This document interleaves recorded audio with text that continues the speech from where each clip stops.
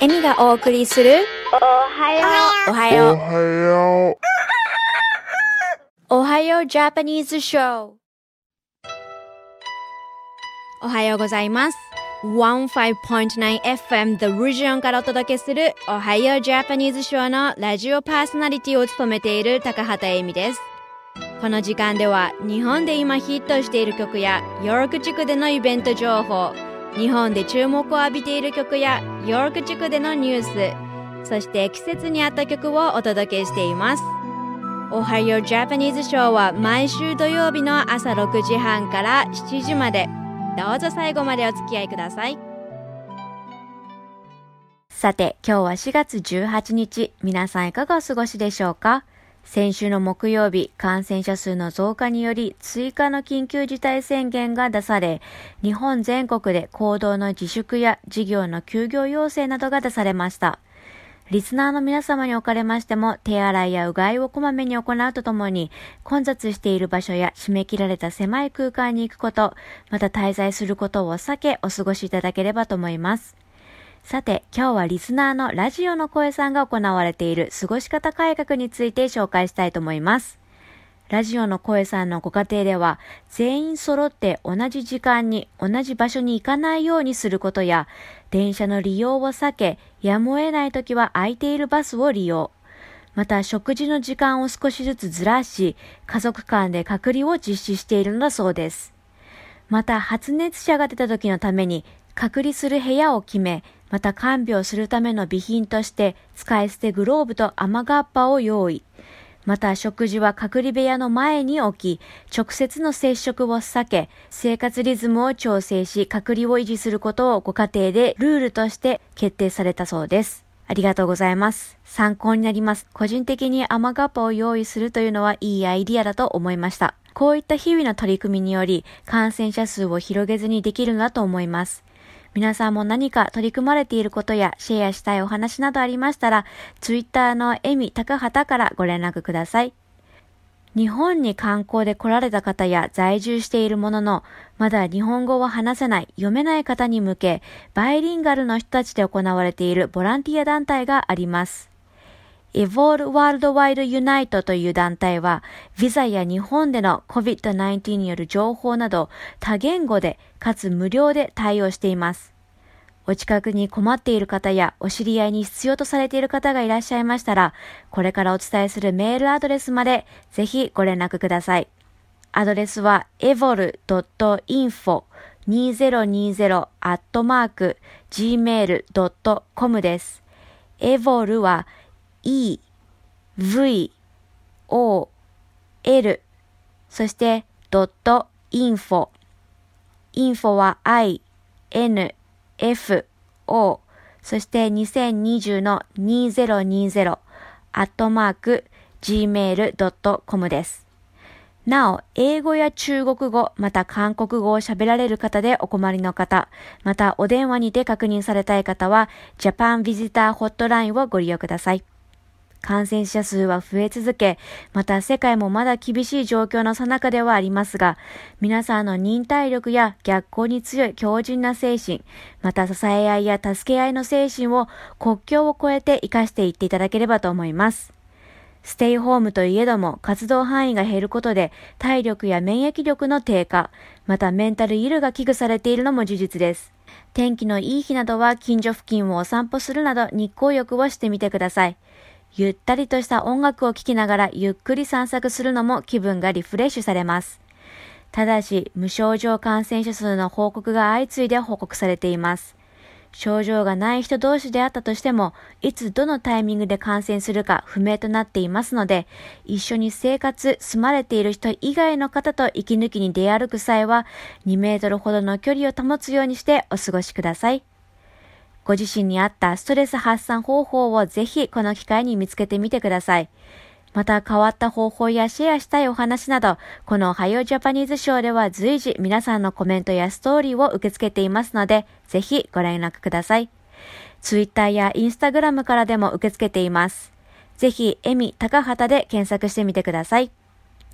今日は The Japan Society に勤められているカナダはトロントに在住の奥沢あさみさんに伺ったトロントの状況などをお伝えします。お楽しみください。それではまずは日本とカナダ両国の今日が何記念日もしくは過去に何があった日について紹介していきたいと思います。まずは日本から。今日4月18日は発明の日です。明治18年1885年の今日、初代特許庁長官を務めた高橋是清らが現在の特許法の前身である専売特許条約を公布し、日本の特許制度を開始。これを記念し、昭和29年1954年1月28日に通商産業省、現在の経済産業省は特許制度をはじめとする産業財政権制度の普及、啓発を図ることを目的として、毎年4月18日を発明の日とすることを決定しました。また、ラジオに関連するもので一つ、今日4月18日は世界アマチュア無線の日です。大正14年1925年にパリで The International Amateur Radio Union IARU 国際アマチュア無線連合が設立されました。この世界アマチュア無線の日は IARU 設立の日を記念し、IARU が設定したもので、アマチュア無線の素晴らしさを毎年この日に広く世界の一般の方々にお知らせしようというものだそうです。ちなみに日本のアマチュア無線の日は7月29日となっています。カナダの今日4月18日は2つの言語が公用語となった日です。1969年の今日、ニューブランズウィック州のルイ・J. ロビショー氏の自由政権の下で公用語に関する国で最初の法律が制定されました。1967年に発行されたバイリンガリズムとバイカルチュラリズムに関するロイヤルコミッション、王位委員会の最初の報告と、1968年にモンクトンでの起きた学生によるデモにより、ロビショー政権はフランス語をニューブランズウィック州の公用語として認めました。それによりニューブランズウィック州はカナダで最初、そして唯一の公式バイリンガル州となりました。さて、ここからは今週のヒット曲を紹介します。日本テレビ系土曜ドラマ、イノセンス冤罪弁護士の主題歌、キングヌーで白日です。お楽しみください。時には誰かを知らず知らずのうちに傷つけてしまったり失ったりして初めて犯した罪を知る。戻れないよ昔のようにはきらめいて見えたとしても明日へと歩き出さなきゃ勇気が降りしきろうとも。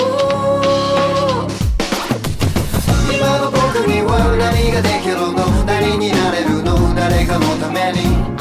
生きるなら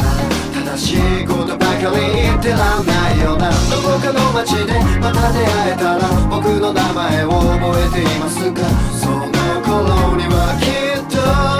春風が吹くだろう。さらに生まれ変わって人生一から始めようがへばりついてなれない地続きの今も歩いてるんだ。真っ白に全てさよなら降りしきる雪を全ても包み込んでくれ。今日だけは全てを隠してくれ。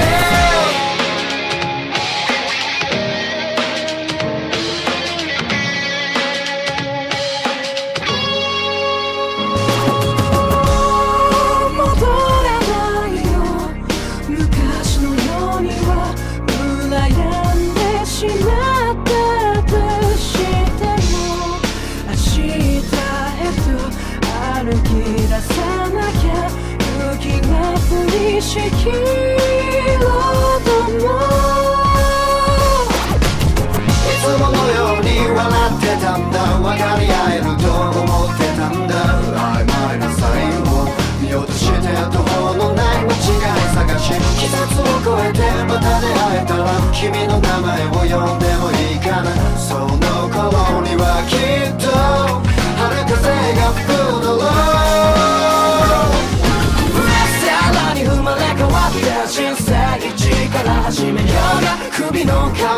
ない繋がったどうしようもないまま生きてくんだ真っ白に全てさよなら嬉しい急に雪よ今だけはこの心を凍らせてくれ全てを忘れさせて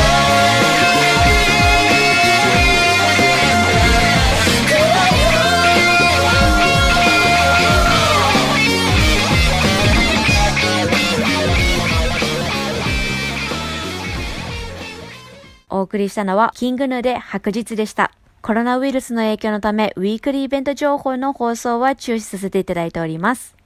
今日はカナダはオンタリオ州トロントに在住し、日本とカナダの架け橋となる The Japan Society で事務局長を務められている奥沢あさみさんにお時間をいただき、The Japan Society が取られた COVID-19 の感染対策や在宅ワークの状況、またトロントの街中の状況などをお伺いしました。それではお楽しみください。The Japan Society が取られた対策や変化、また今後の予定など教えてください。ジャパンソサエティはトロントに拠点を置く非営利団体で日本とカナダをつなげるっていうことを目標にしているんです。で、それには例えば日本とカナダの企業間での経済活動をお助けするっていうこともありますし、プログラムによっては草の根活動といいますか、文化的なイベントをやることもあるし、カナダの高校生とか学生に日本のことを正しく理解してもらって、留学に行ってもらう機会を提供するですとか、そういうこともやっているので、幅広く日本とカナダの間で深められることっていうのをやっているんです。この結構イベントに対応するっていうことが最初結構あって、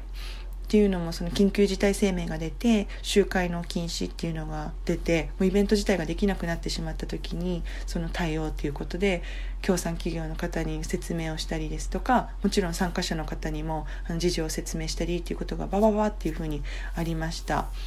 あとは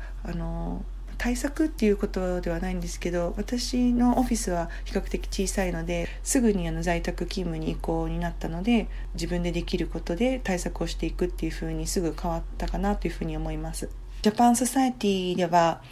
イベントなどをたくさん企画していますので、先が見通せないということが本当に難しいです。で、毎年例えば8月に大きなイベントを行っていて、ゴルフ大会なんですが、これは日系企業の代表の方がいらして、あとはカナダの企業の代表で日本の会社とビジネスがあるような方々がいらっしゃる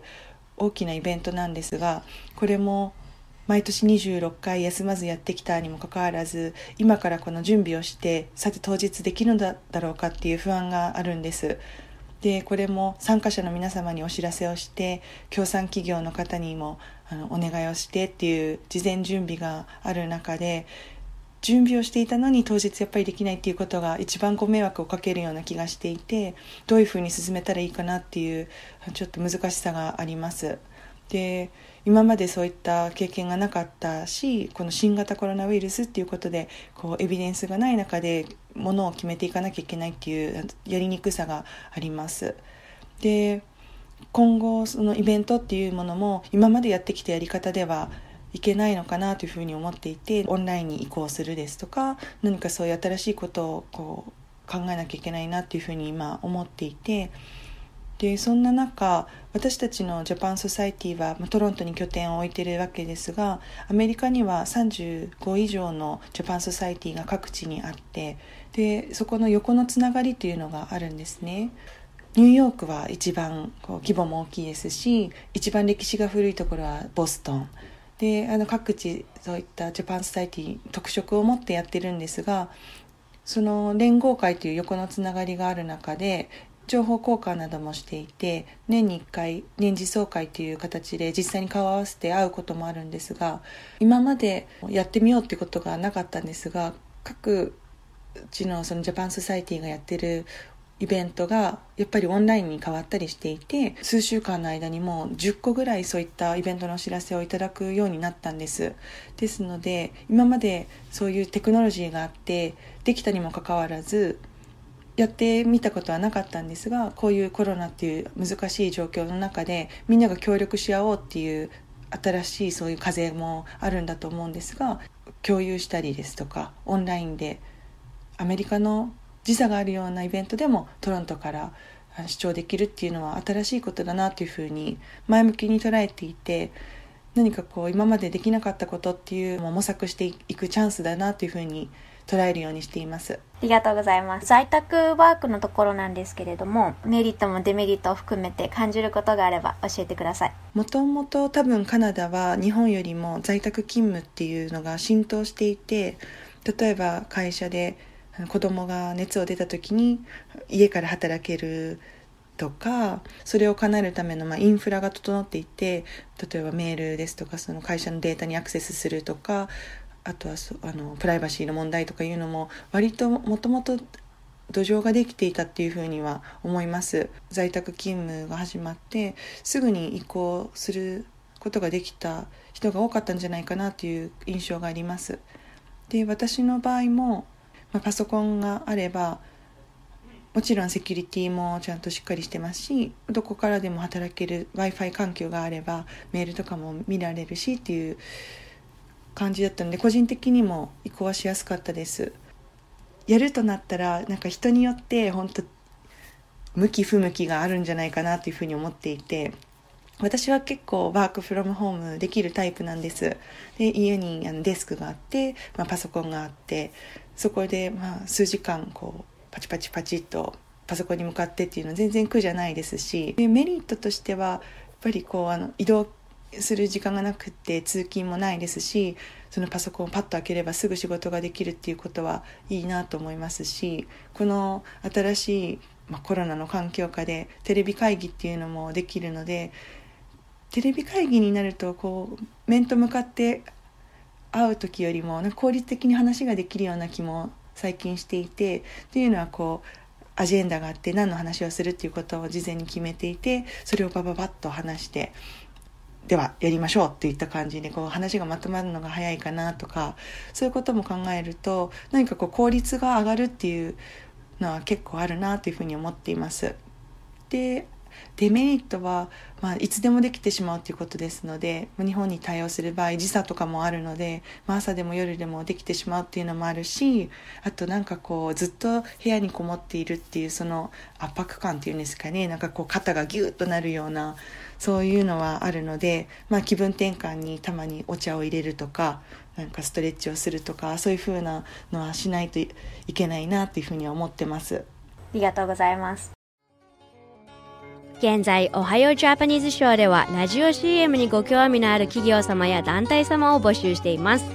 オハイオジャパニーズショーはカナダ・オンタリオ州で制作されている日本語放送で、ウェブサイトよりライブ放送や過去の放送を聞いていただくことができるため、世界中の方々に聞いていただいております。ご興味のある方はこれからお伝えする電話番号までお気軽にご連絡ください。電話番号は 416-292-2367 です。引き続き奥沢あさみさんにお伺いしたインタビュー内容をお楽しみください。そしたらここからですね、ちょっと街中を歩いた時に変わったなっていう風景や人の行動も含めて違くなってきたなっていうのが感じることが何かあれば、あとは見てきたものがあれば教えてください。最近はですね、やっぱりソーシャルディスタンスっていうのがすごく言われていて、外に出るときに人とは必ず2メートル以上空けましょうっていうことで、かなりみんな守ってるなっていう印象があります。そのスーパーに行くとき、やっぱり、入る前にすでに入り口のところに列ができていて、その列も2メートルずつ間隔を空けて並ぶようになっているので、もう床のところにテープが貼ってあるんです。で、そこを守って前の人と距離を空けて並ぶんです。で、その並んでるのも混んでいるっていうよりは、そのお店の中が混雑しすぎないようにそうしてるわけで、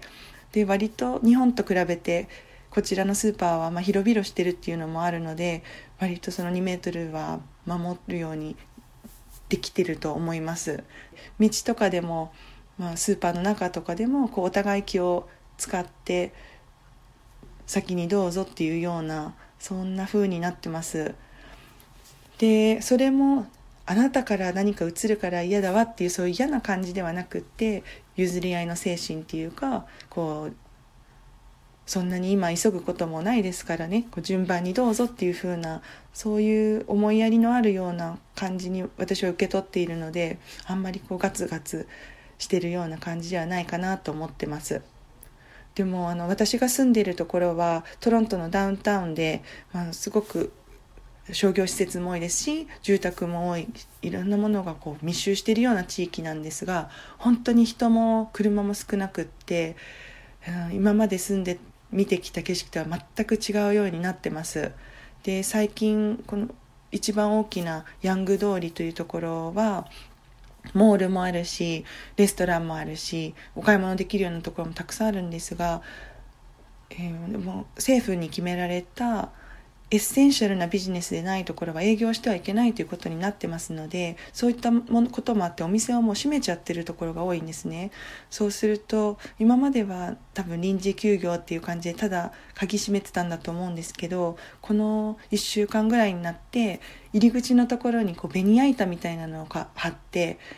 このドアがガラスだったりして誰かが割って入ってきたら危ないじゃないですか。だからそういうのを多分防ぐためでもあると思うんですけど、こうベニヤ板を張ったりですとか、なんかこう今までなんかブロックされてたりして、なんかちょっとゴーストタウンじゃないですけど、なんか今まで見たことのない景色だなというふうに思ってます。ありがとうございます。やはりその家の中に閉じこもって1日1回だけ外に出るとしても、やっぱりこうストレスが溜まりやすいものになってくるかなとは思うんですけど、なんか日頃からそういうストレスを発散する何か特別なことされたりとかってしてますか？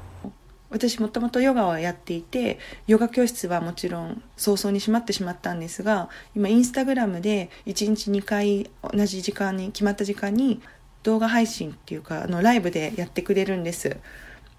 でそれを見ながら小1時間こう体を伸ばしたりするのは、なんか先生の顔もこう見られるし、みんながログインしてるっていうか、こう同じような時間に見てる人がいると思うと、何か一緒にやってるような感覚もするので、それは続けてますし、あと最近流行ってる曲に合わせた結構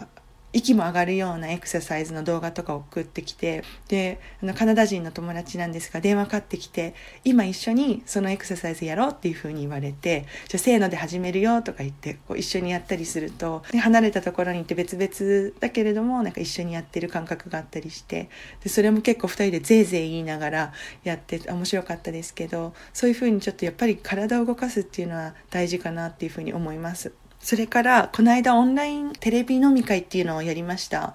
でそれはトロントにいる友達と日本にいる友達もログインして6人でやったんですけど、音声も結構いいですし、ビデオカメラなので顔も見られて、みんなでなんか乾杯とか言いながら、なんか一緒にはいないけど久しぶりにこう近況報告とかして面白かったです。ありがとうございます。最後の質問が、カナダから見てやっぱり先ほど少し触れてたんです。日本とやっぱりカナダのその状況が若干あると思うんですけど、カナダから見る日本ってどういうふうに思われるとか感じるか教えてください。カナダではですね、日本よりも早く緊急事態宣言も出て在宅勤務も始まったし、モール、学校、レストラン、バーなどがもう閉まることに決まったんです。割と日本よりは早くって、で結構徹底してこの人々の中でももうそういうふうにやらなければいけないんだっていう意識が結構芽生えたように思います。日本もその最近緊急事態宣言が出たんですよね。そういうなんかちょっと遅いなっていう印象は確かにあって、で日本だとやっぱり春は桜のシーズンとかがあって、少し前になりますけど、そのお花見をするっていう時とかもこうみんなが集まってご飯を一緒に食べるっていう機会とかも多分あったと思うんで、そういうのをこう SNS とかで見ててすごくなんかギャップがあるなっていうのは個人的には感じました。カナダはこの国土に対して人口が少ないですけど、日本は国土が小さくて人口が多いので、その密集しているっていう意味では普通に考えてたくさん人がいるわけだから、なんか大丈夫なのかなっていうのはずっと思ってましたね。でカナダでは日本と違うのが州っていうのがあってプロビンスっていうんですけど、その連邦政府って国があって、その次に州プロビンスがあって、であとはその各シティ1日で最近もうパターンができてきてるんですが、まず国の首相からのインタビューっていうか毎日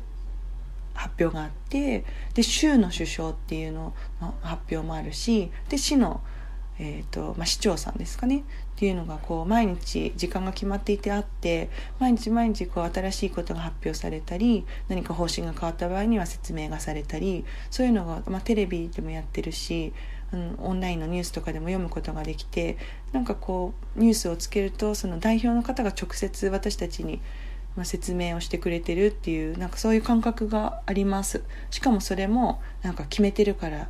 やってくださいっていうその命令とかではなく、こうみんなを守るために協力しましょう、それにはこういう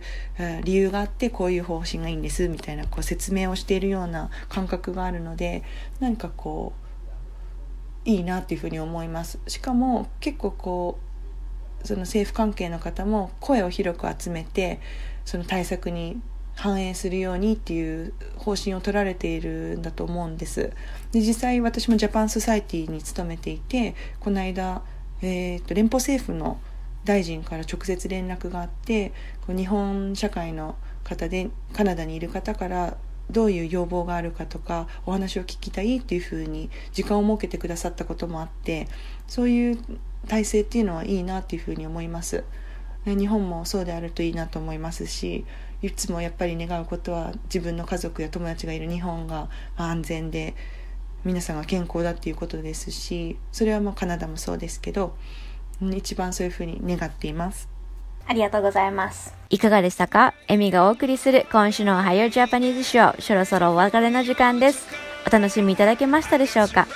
コロナウイルスの感染報告が相次いで報告されています。皆さんどうぞ再三の注意を払いながら有意義な時間をお過ごしください。また皆さんのフィードバックやコメントを随時受け付けております。毎日家でセルフアイソレーションされている方など、共有したい過ごし方や意見があればツイッター上でエミ高畑とローマ字で検索していただき、そこにてぜひお知らせください。このOhayo Japanese Showを通じて共有していきたいと思います。105.9FM The Region よりお届けするエミのOhayo Japanese Showは毎週土曜朝6時半から7時までとなっています。また来週 Stay safe, healthy and positive。Lexus, clean it up now like Hoover. Drop it down, pick it up, yeah, move her. Girl, treat me like Suda, your ex-boyfriend, loser. Sitting here eating my heart out, baby, waiting for you to come. I got you up all night, so let's drink till the morning. Why don't you give me some? It's gonna be an all night, baby, all night, baby, all night till you come.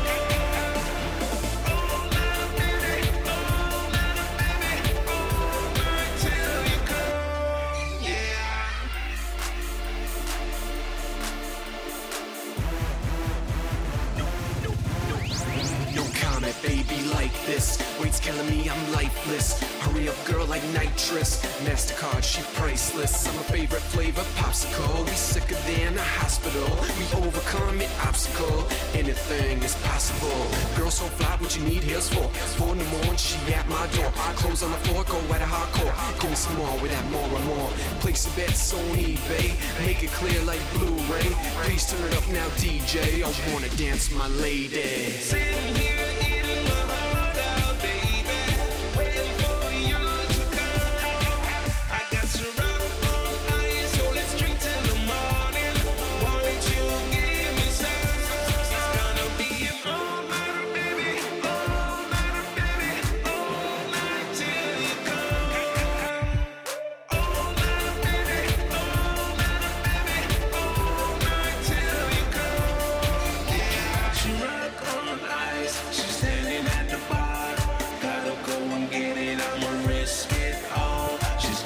in her eyes, she wanna be a star. I took her to the cosmos and gave it to her.